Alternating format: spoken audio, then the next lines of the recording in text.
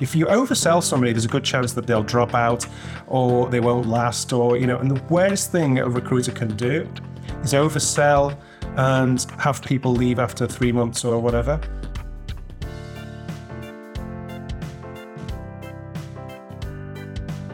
Welcome to the Resilient Recruiter Podcast. I'm your host, Mark Whitby, and we're joined today by Bryan Adams. Bryan is the CEO and founder of Ph.Creative, an award-winning employer branding agency with offices in Liverpool, London, San Diego, and Auckland. They work with famous brands such as Apple and Nike, and Bryan helps his clients define their essence as a company, both in its uniqueness and what it stands for, and then crafts and aligns those aspirations with the people his clients are looking to attract. He's also a 2-time best-selling author. His latest book is Give and Get, Repel the Many and Compel the Few with Impact, Purpose, and Belonging. Great title. Looking forward to learning more about that shortly. Bryan's written for the Harvard Business Review, Inc.com, and Entrepreneur Magazine. He's been featured in Forbes. Bryan, welcome. Thank you so much for being here.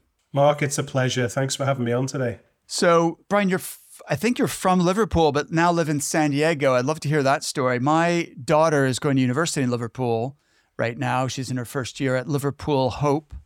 Right. And we've been there many times. It's a great city. How long have you lived in San Diego?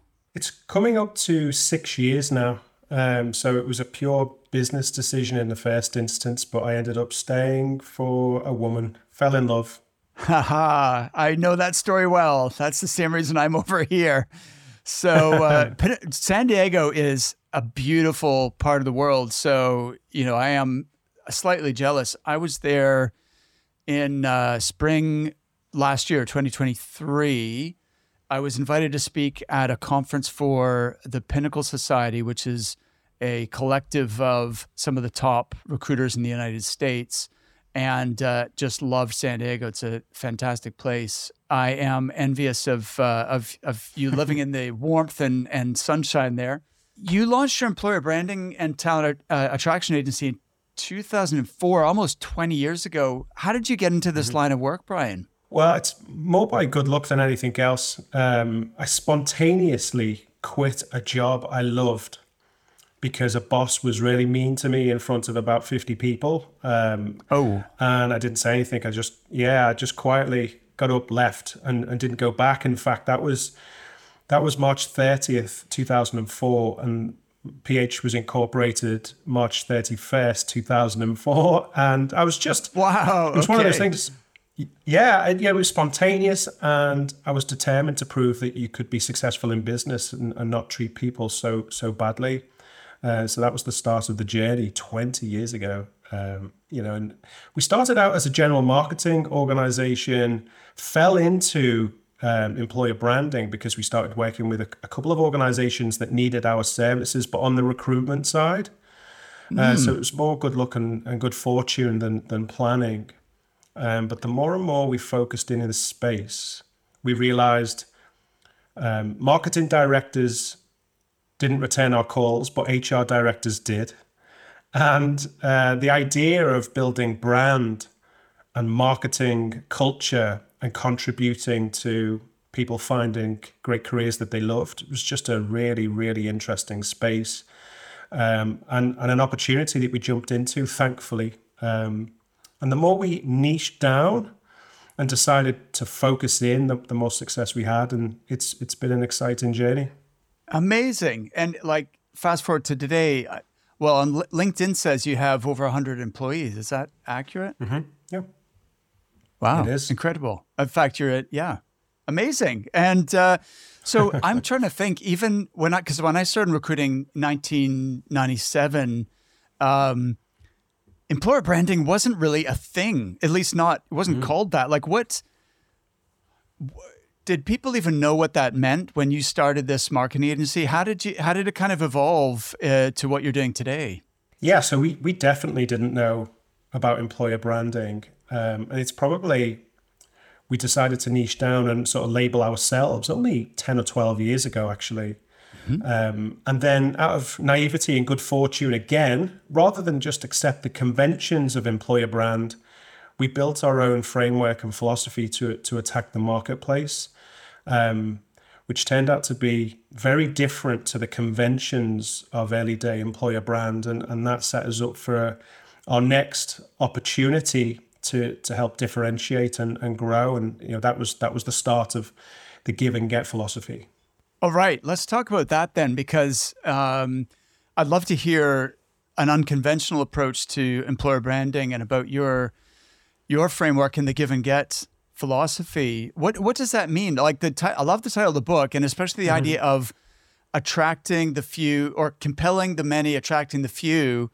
Because when people talk about employer branding, they don't really, at least I have never come across the idea of actually building a brand that repels the wrong people. Could you elaborate on that? Yeah, absolutely. And it's interesting, still in a recent survey, 70% of employer brand leaders still cite an increase in volume of applicants and traffic to their career site as a success metric when delivering an employer brand. I've never met a TA leader, a talent attraction leader, that just wants more applicants, more noise, more admin, more work to get to the people who are ideally matched.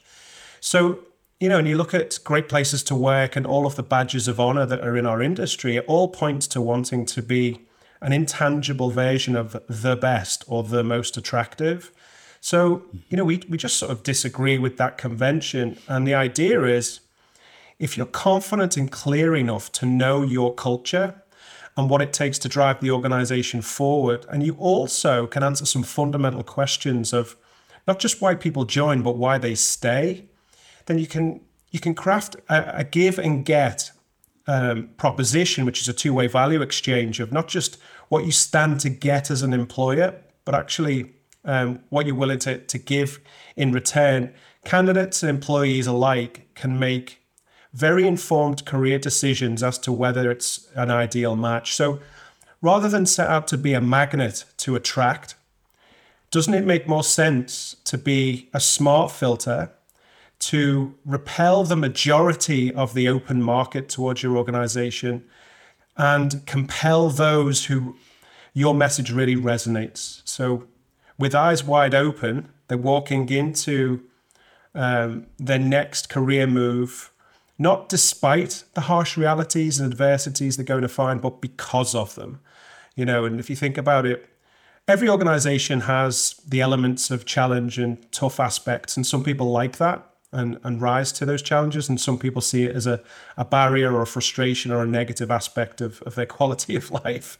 And being able to distinguish between those two things means that you can align what the company needs to move forward with what people want and how they are made to feel in the employee experience. So that's the essential, that's the premise. And we've really found that it's helped us differentiate in the marketplace. And now it was a bit of a maverick idea 10 years ago, but now actually I think many people would agree it's become the new norm in our space. So that's our little ding in the universe in the world of employer brand. Fantastic. Okay, this is cool. So can you give me more detail? Like, how does that actually work? What is the smart filter, and what is, like, in practical terms, what does that look like? So yeah, let me give you an example. Like, two companies that we've worked for, Apple and Microsoft. Now, on paper, there's actually quite a lot of similarity. They're massive, giant tech companies. There's opportunity to innovate in both. They're massive organizations with a lot of similarity in terms of the structure and career opportunity and all the rest of it. Now, having worked with both those organizations, I can tell you that the culture and the experience are so different, it's unbelievable. So if we take Apple, they're very organic, and there is very little structure, believe it or not, inside of Apple. It's much more relationship based, which is remarkable for such a big organization, whereas Microsoft is hierarchical, structured, and very clear from that perspective. So somebody who would thrive in Microsoft with the same professional skills might actually find Apple a nightmare, and vice versa. So, and working with Apple quite a lot, it's a few years ago now, but What we found was there's no work-life balance whatsoever in Apple. They've got very high standards. There's relentless pressure to deliver on difficult deadlines continually. If you don't make the effort to get to know the people around you, they won't help you. If you're there for them, they'll do anything for you. It's a matrixed organization, so it really is about building community and so forth. The work-life balance aspect is a really good example. There's people working at Apple who will do a 14-hour day and they'll go home and they'll carry on working because they love it. They're obsessed. Now, if we just pause there, I mean, I could go on and describe different attributes of the Apple culture, but just that work-life balance aspect, that is enough for some people to run for the hills and think, oh my goodness, I couldn't possibly work there. The other aspect of Apple is there's no egos, there's no independent, personal, individual praise. It's about team. So that is another reason some people would say, oh goodness, I don't even get recognized for my work, that's awful. But for the right type of person who are obsessive about quality and seeing their work in the hands of millions of people, who buy into the purpose aspects and the contribution making a difference and the sense of belonging and a high functioning team and really finding out what they're really capable of with the support network that is Apple, it's very, very compelling. And the idea is, if you can galvanize everybody together inside the organization around common purpose and a common sense of purpose, impact, and belonging, at the same time as polarizing an external audience by putting people to a decision and more people run away from the opportunity than lean in towards it. Now we've got something which is a sharp tool that is very, very functionally valuable to the organization to build, nurture, and protect a culture that's conducive to driving an organization forward, and also something that fosters a sense of appreciation and acknowledgement and identity for those who thrive within that culture. So that's the approach, and it's been battle tested for a decade, and it works. Fantastic example. That makes total sense, and I hadn't really ever thought about it that way until you explained that. So, can you walk me through what's the process when you're working with a company to enable them to attract the right people? What is that process like, the discovery and then the execution, in order to help them to to build that? I mean, I'll give you the Cliff Notes version. The key aspects of it is the research. And what we're looking for is something authentic enough for employees to try on and recognize their personal experience in the messaging that we're putting out. It has to be steeped in reality. But actually, the employee view is essential from an end product perspective. But there's two other views that are really important as well from research and strategy perspective. And that is the leadership view. So understanding the direction of the organization, the capability requirements from talent, from the eyes of the leaders. And the third is the market view. So what are we trying to differentiate against and compete with in a marketplace?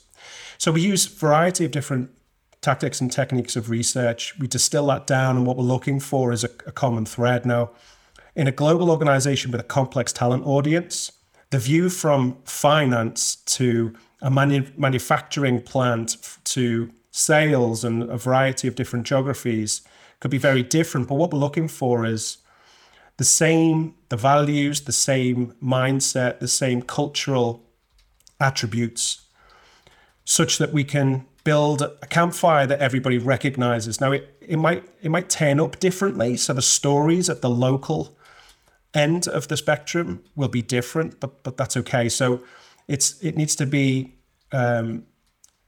consistent enough for everybody to buy into and recognize, and agile enough to be able to tell stories across the business in different ways. So we retain the authentic nature of the employee experience as well. So it's a careful balance. So we go through the research, we distill that down, we segment it and make sure we're looking at it from a view of seniority, tenure, geography.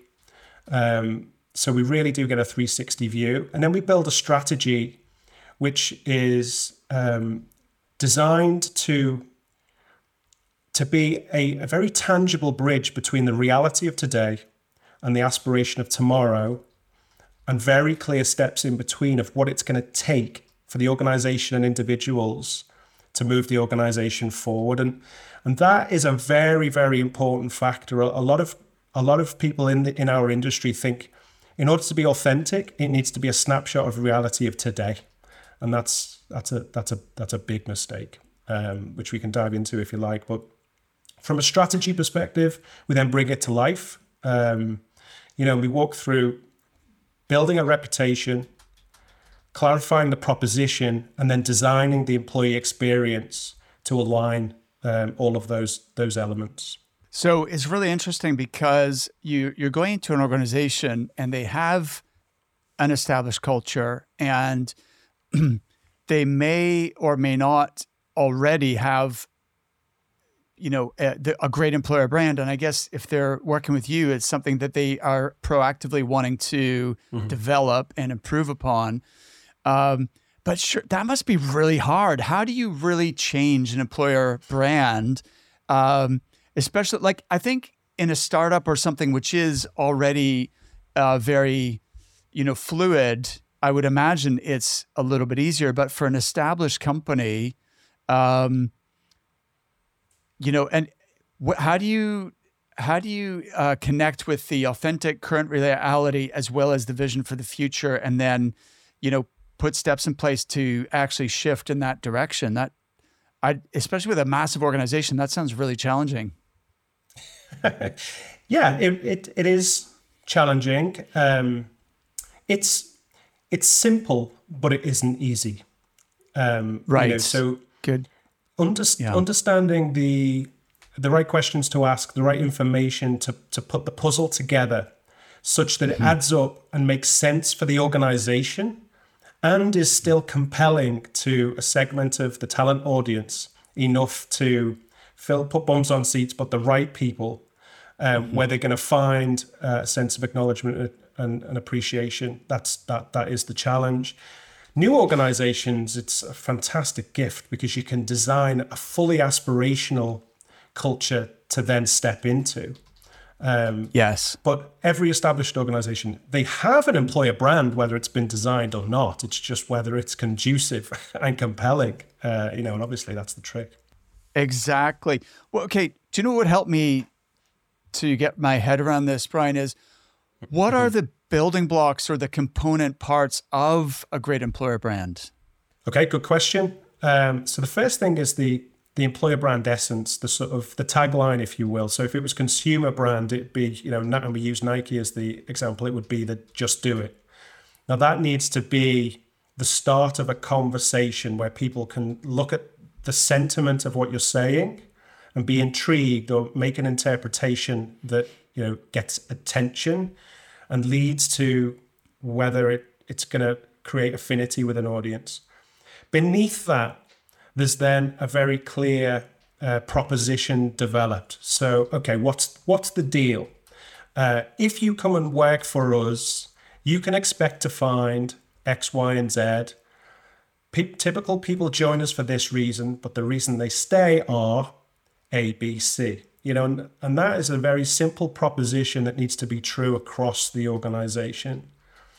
And then we get to a subset of communications and language where we can get to the detail of teams, individual roles, so we're looking to put a toolkit of communications together so we can put it in the hands of hiring managers and recruiters and ambassadors and advocates to really offer a consistent voice of what it's like to work at this organization, why people join, why they stay, what is the opportunity of joining this organization. So the one message needs to do a job of engagement and uplifting and galvanizing people internally, as well as creating a compelling offer externally.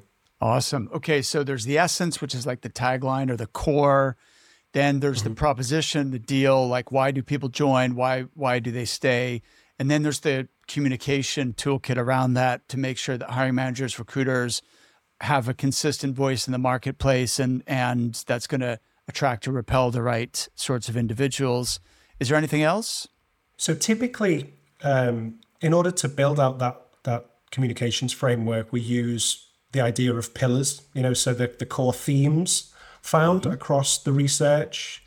And that's where we take it a step further and we make sure that there is a clear give and a clear get for each one of those themes. For large organizations, it's typical now for us also to do what's called persona research. So we'll segment the talent audience. And we don't necessarily create new insights or aspirations of the culture there. But what we do is we then determine, okay, what of the culture do we dial up and dial down based on the priorities and preferences of each talent segment?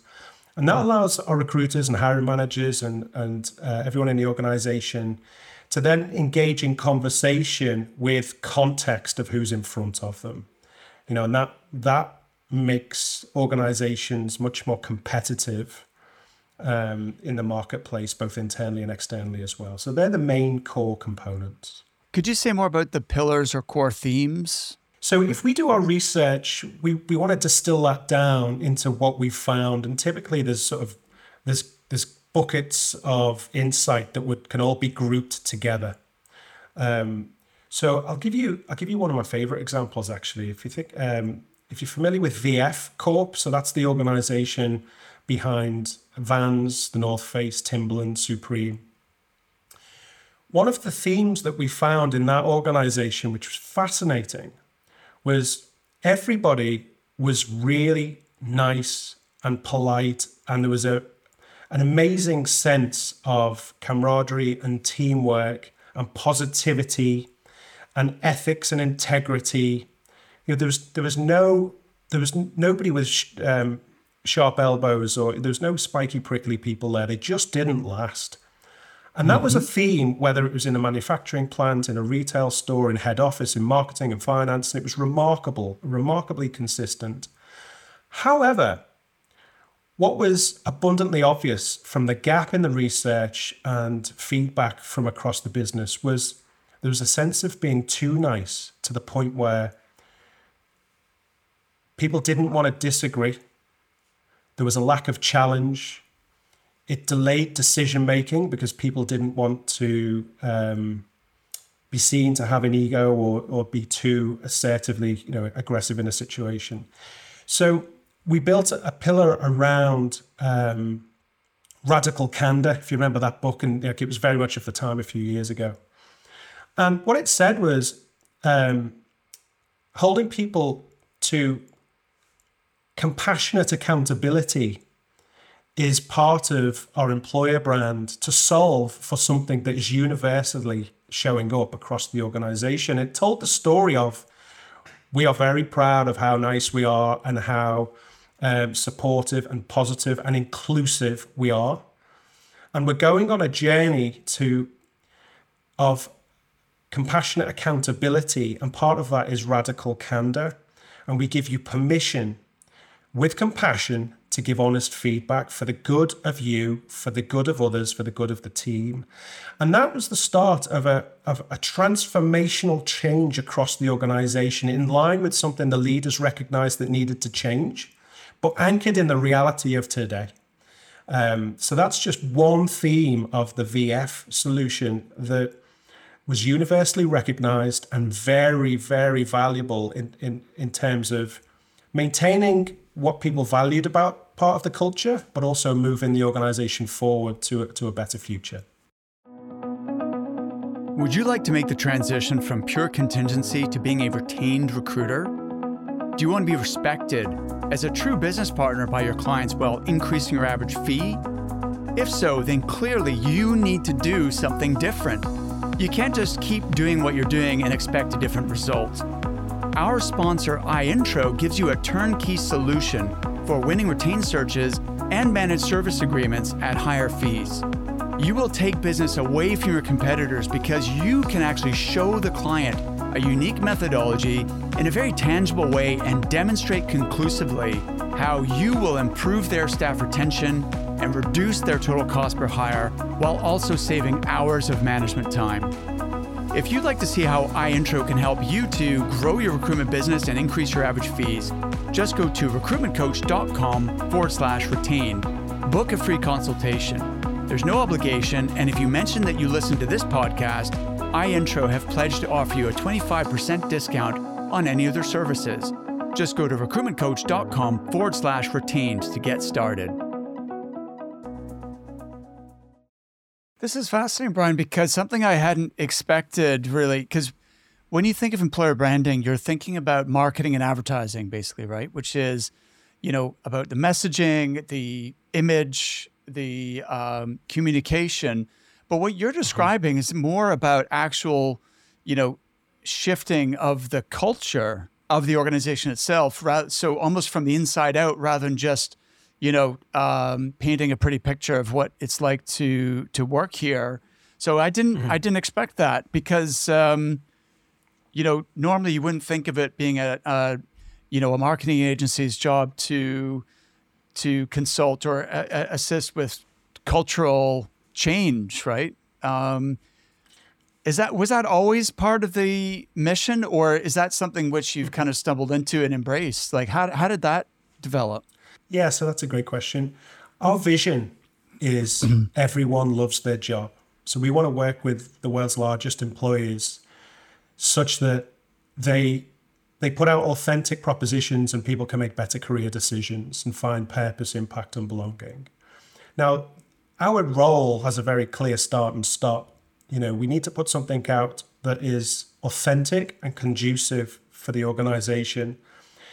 The overlap between what a CEO wants from a culture and what employees want and expect from a culture is this idea of expectation. And there's two parts to that. One is the cultivation and design of that proposition to set expectations. And the other is the management of it.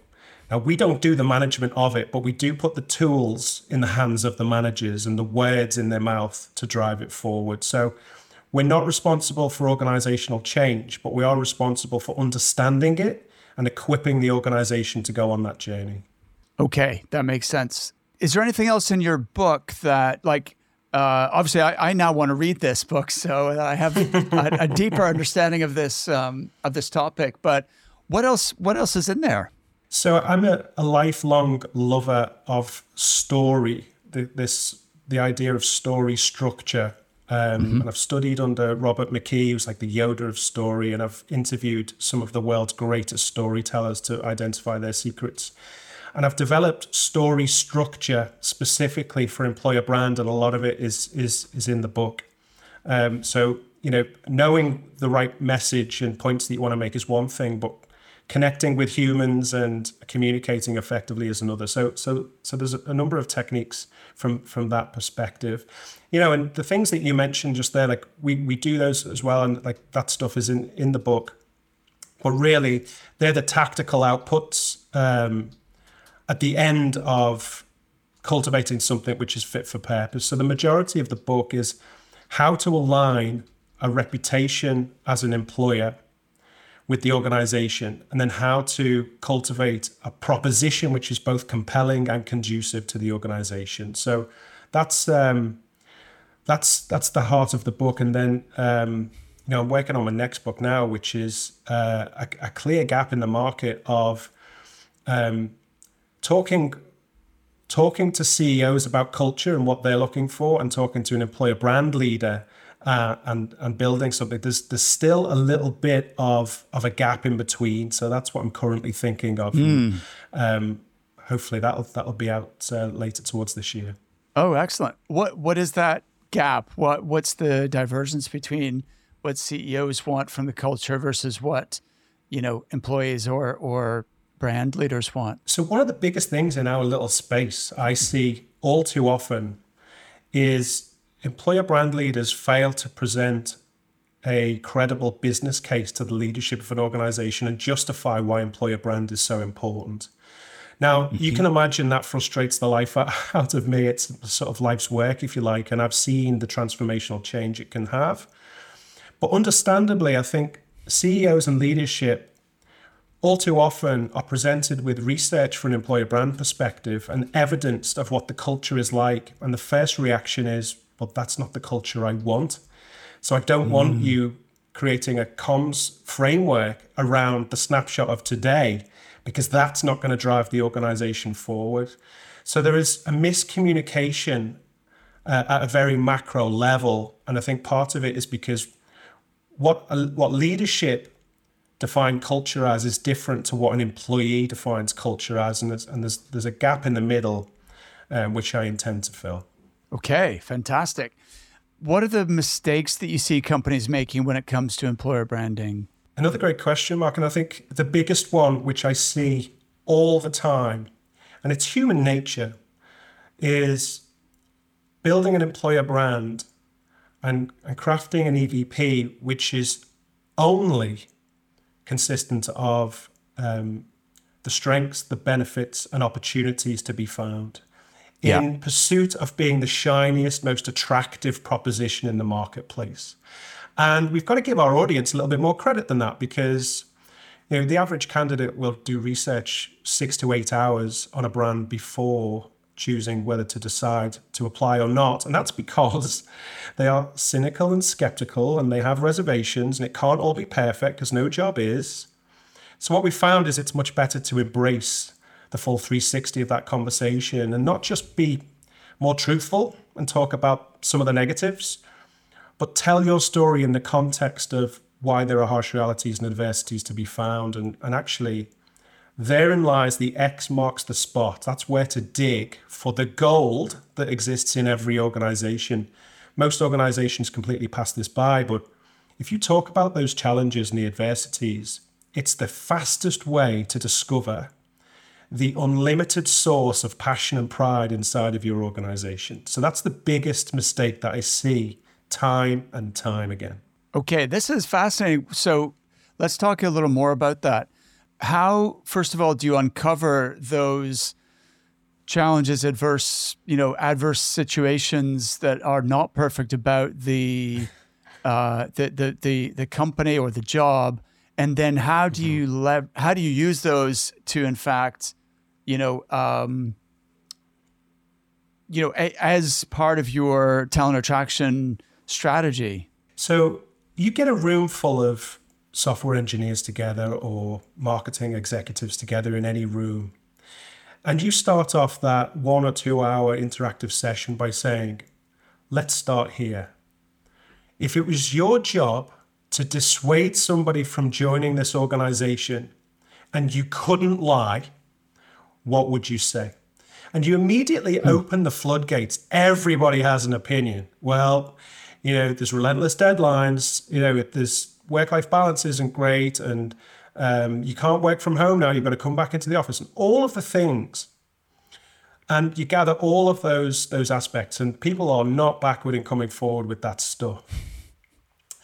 And then once you've collected all that stuff, you ask the simple question, wow, okay, that's tough. That's tough. So if somebody's starting a role based on what we've just discovered, what's your greatest advice for being able to cope? Or dare we say even thrive in this? What does it really take to thrive? And then people are also very willing to share that information with you as well, because of course what they're doing is they're telling you all about what they're very proud of and what they're capable of, and they're talking about their own capability, and they'll recognize strengths in others. Quite often that's how they'll communicate the strengths they admire in themselves. They'll project it onto others. So now you've got a sense of what it really takes to thrive and some of the challenges. And then the next question is, wow, so tell us, why did you join? And given everything we've talked about, why do you stay? And they will now make the argument that despite everything they've said, it's still a great place of work and they find purpose, impact, and belonging because, and then you listen intently and then you ask a follow-up question and really, really dig, okay, what does it mean to you? How do you find personal purpose? How do you get a sense of impact and that your contribution matters? And how do you feel like you belong? And that's the magic. And I'll tell you, Mark, the best measure of a session like that is how many in the room end up with tears in their eyes telling you a very personal story. And I'm yet to do a session like that where it hasn't happened. Wow, that is really powerful. That's gold right there, Bryan. Thank you. That's you've given a set of specific questions to sort of unlock, the real, as I guess you used the word essence, but the truth of an organization and the both the kind of warts and all story of, why it's not perfect, but then why people love it anyway kind of thing. So that's brilliant. And in fact, it's a good segue into my next kind of question, because our audience, as you know, are recruitment agencies, staffing companies, executive search firms. And so this question of the reputation, the brand of an employer is absolutely huge, and yet it's one we don't have much influence on, right? So, because your job as a recruiter is to be an ambassador for that company, to represent them in the talent marketplace, to tell their story in a compelling way, to get candidates to engage with you and take an interest. Maybe someone who's not looking for a job, who is, happily employed and performing in their current position. And our job as recruiters trying to get their attention, which is difficult in the first place, and get them to actually reply back or be open to a conversation or open to receiving a little more information about that opportunity. And so the messaging and the communication and having a great story to tell is so, so important. Now, a great recruiter can help a company with that, but fundamentally they're not, they can only work with what's already there, right? They can try and find the gold and, highlight those things. I think, it's really wise what you've said about also recognizing what's not perfect and being very careful not to oversell the opportunity or misrepresent it, and to give a positive and yet accurate portrayal of what this company is all about, what it's like to work there, what the opportunity is and isn't, and so on. But what advice do you have for our listeners in terms of how they can best partner with their client companies in order to achieve their objectives within the context of employer branding, bearing in mind that, they're not, our listeners are typically not specialists in employer branding as you are. They're not paid to go and consult or advise. They can give feedback. They can say, here's what I'm hearing in the market. Often that's the take we are getting is, you mentioned the three sources of research. So there's the leadership, there's the employees, and then there's the market, right? And in terms of what that employer brand is. So when recruiters go out and speak to candidates about the opportunity, they're going to get feedback, which is the perceptions that exist already in the market about that company, about that department, about that job, and positive and negative, right? So what advice do you have for recruiters in terms of approaching this particular topic in a way that's going to serve them and their client companies? Yeah, and I think this is the $6 million question. And, the best advice there is don't try and out Google. Google can come out in the marketplace and say, we're the best, we're the biggest, we're number one. We've got the best infrastructure. We've got learning and development that's world-renowned. We're going to pay you 3 times than anyone else and all the rest of it. You go head-to-head with an organization like that, and everybody has their competitive version of Google, then you're going to lose. If we look at David and Goliath, this is my favorite story, and actually my co-author wrote about that in the book. David was never going to lose that fight against Goliath. He was always going to win that fight because he used his strengths, which was agility and speed and everything that was going for him. So we've got to find what are the strengths of our particular situation. We can also take a lesson from the Marines. 99.9% need not apply. Now, that's interesting because if you're tapped on the shoulder and you say, look, this isn't right for most people. In fact, here's 5 reasons not to even consider working here. But if you've got what it takes to thrive in these conditions, here's what we're finding. These are the reasons. These are the reasons why there's a small team of incredible people sticking around at this company. Now, if this floats your boat, this benefit and this opportunity and these strengths, now we can talk. Most people haven't got what it takes, or most people can't put up with this or that, and be very upfront. Use the 8 Mile approach if you've seen that movie. Get all of the objections out there. And it's almost like a game of poker. You're looking for a reason to play your hand as much as you are to fold it. You're not looking to sell somebody. You're looking to find out if they're a good match and make them lean in. If you oversell somebody, there's a good chance that they'll drop out or they won't last, and the worst thing a recruiter can do is oversell and have people leave after 3 months or whatever.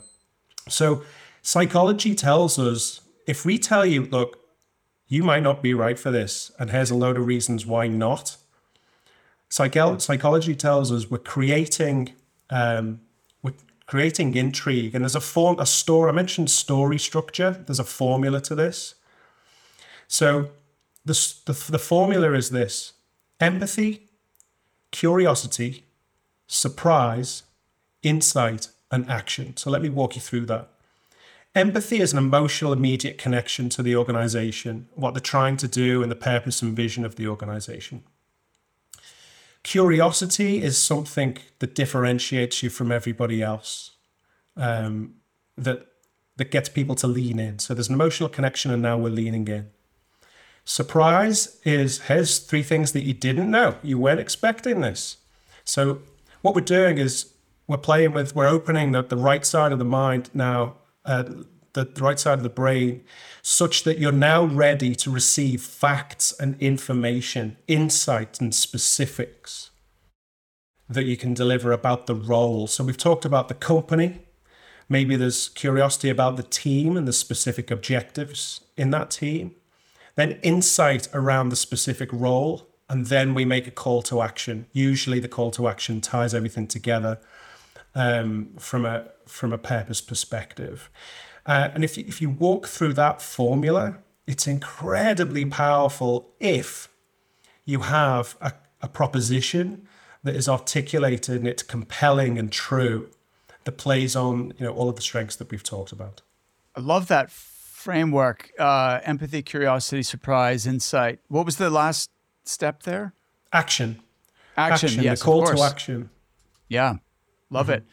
I have studied story quite a lot as well, and but not in this context. So it's really interesting how you've applied that body of work to helping companies to tell their story. What got you interested in story? And if people want to kind of go deeper on that particular topic, what reference or book would you point them to as a good starting point? Oh, that's a good question. So Robert McKee, he does some great workshops and courses. It's very intense, and it's actually positioned in the industry of Hollywood film and script writing, but it's amazing. Yes. It's a masterclass. There's a variety of books. The classic Joseph Campbell's Hero's Journey is probably one Journey. Yeah, that's the one I've heard of. Then you've got Houston, We Have a Narrative, which is about the and, but, therefore formula, which is probably the simplest story technique. And then there's a litany of others, but that should be good to get you started. Michael Haig is another one to look up. Story Wars is a fantastic book. There's a lot of material. We're actually bringing out a storytelling sprint course, which is a 3-week course in about 6 months' time, specifically to offer people accreditations in storytelling for the employer brand and recruiting space. But that's cool. It's not out yet. Yeah, it's not out yet, but it's much needed, I think. Yeah, absolutely. That's because I don't know of any. That's the thing. People need to read, some of the works you've just suggested, whether it's Joseph Campbell or whatever. Mm-hmm. but then they need to sort of connect the dots themselves to their own work and find ways to apply it. How can people kind of hear more about that course when it's available, Bryan? So if you visit ph-creative.com, sign up for our newsletter, make an inquiry, check out our existing sprint courses, or just connect with me on LinkedIn. So it's Bryan Adams, like the Canadian singer, spelled the same.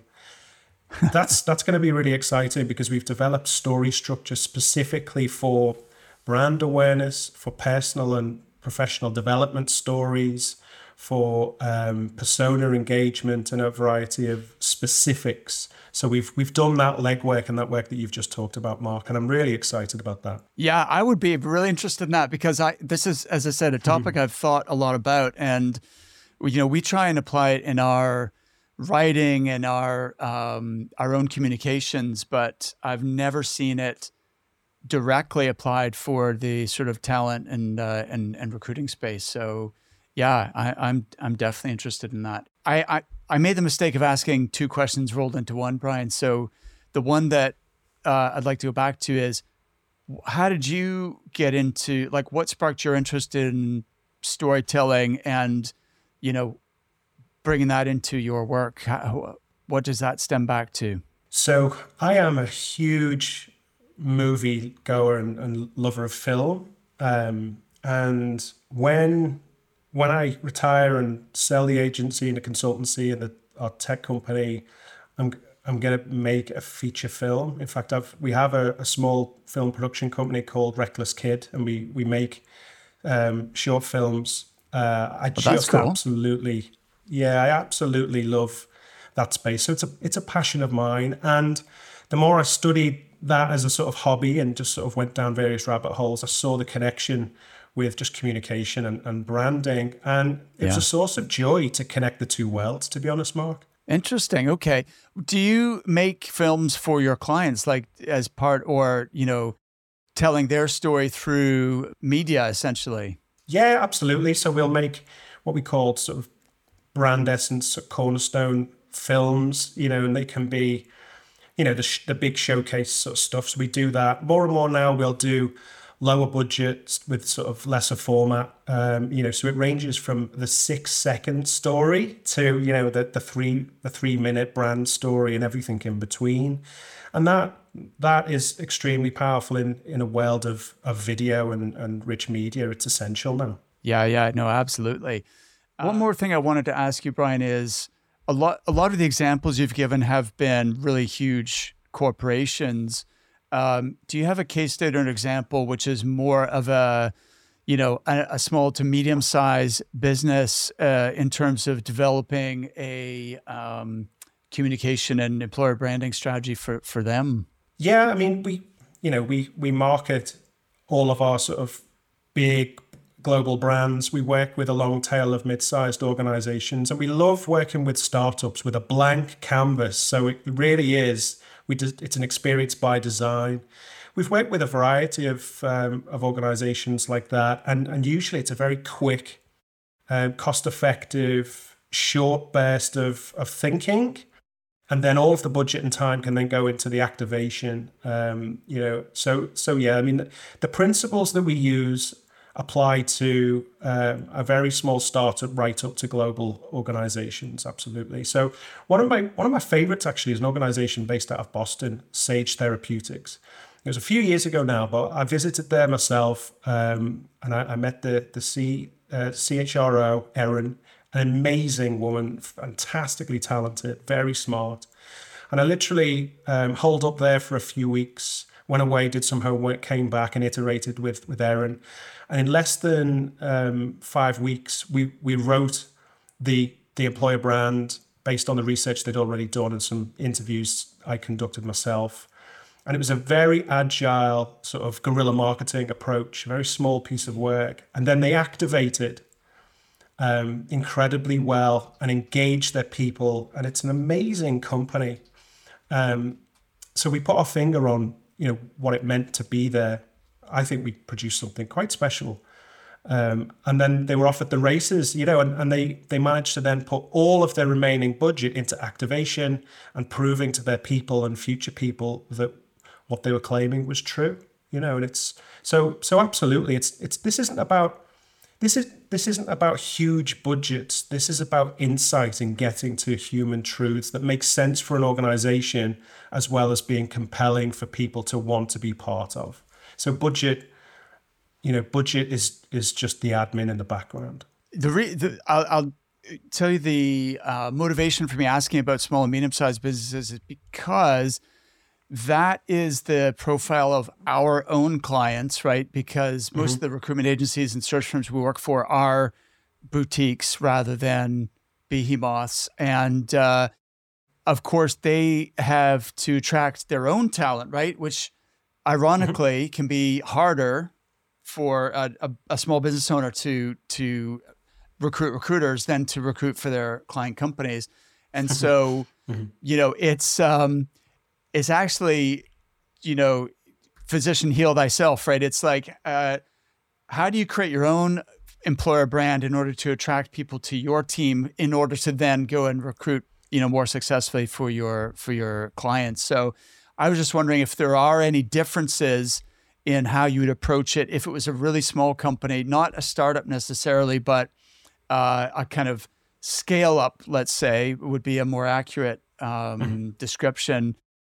I'm sure all the same principles apply, but there's not going to be, a CHRO even or anyone like that. There's going to be the managing director and then a handful of, team members, which I guess makes it easier in terms of the research and the interviews and so on. There's fewer people involved, but there's also less to draw upon, right? There's less existing culture that you can reference. So you mentioned in that situation, it is more aspirational. So what would you be looking for there in order to be able to, really tell a great story and attract the right people to that sort of size of organization, like really small, looking to scale?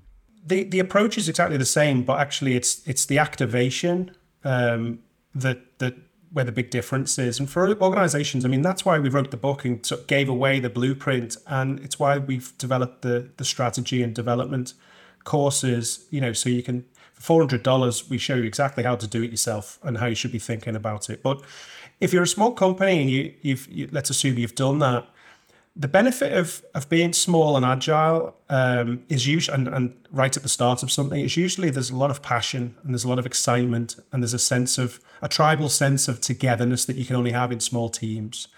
Harness that and use the voice of your employees as advocates. People trust other people rather than brands, 10 to 10x as the trust they put in brand.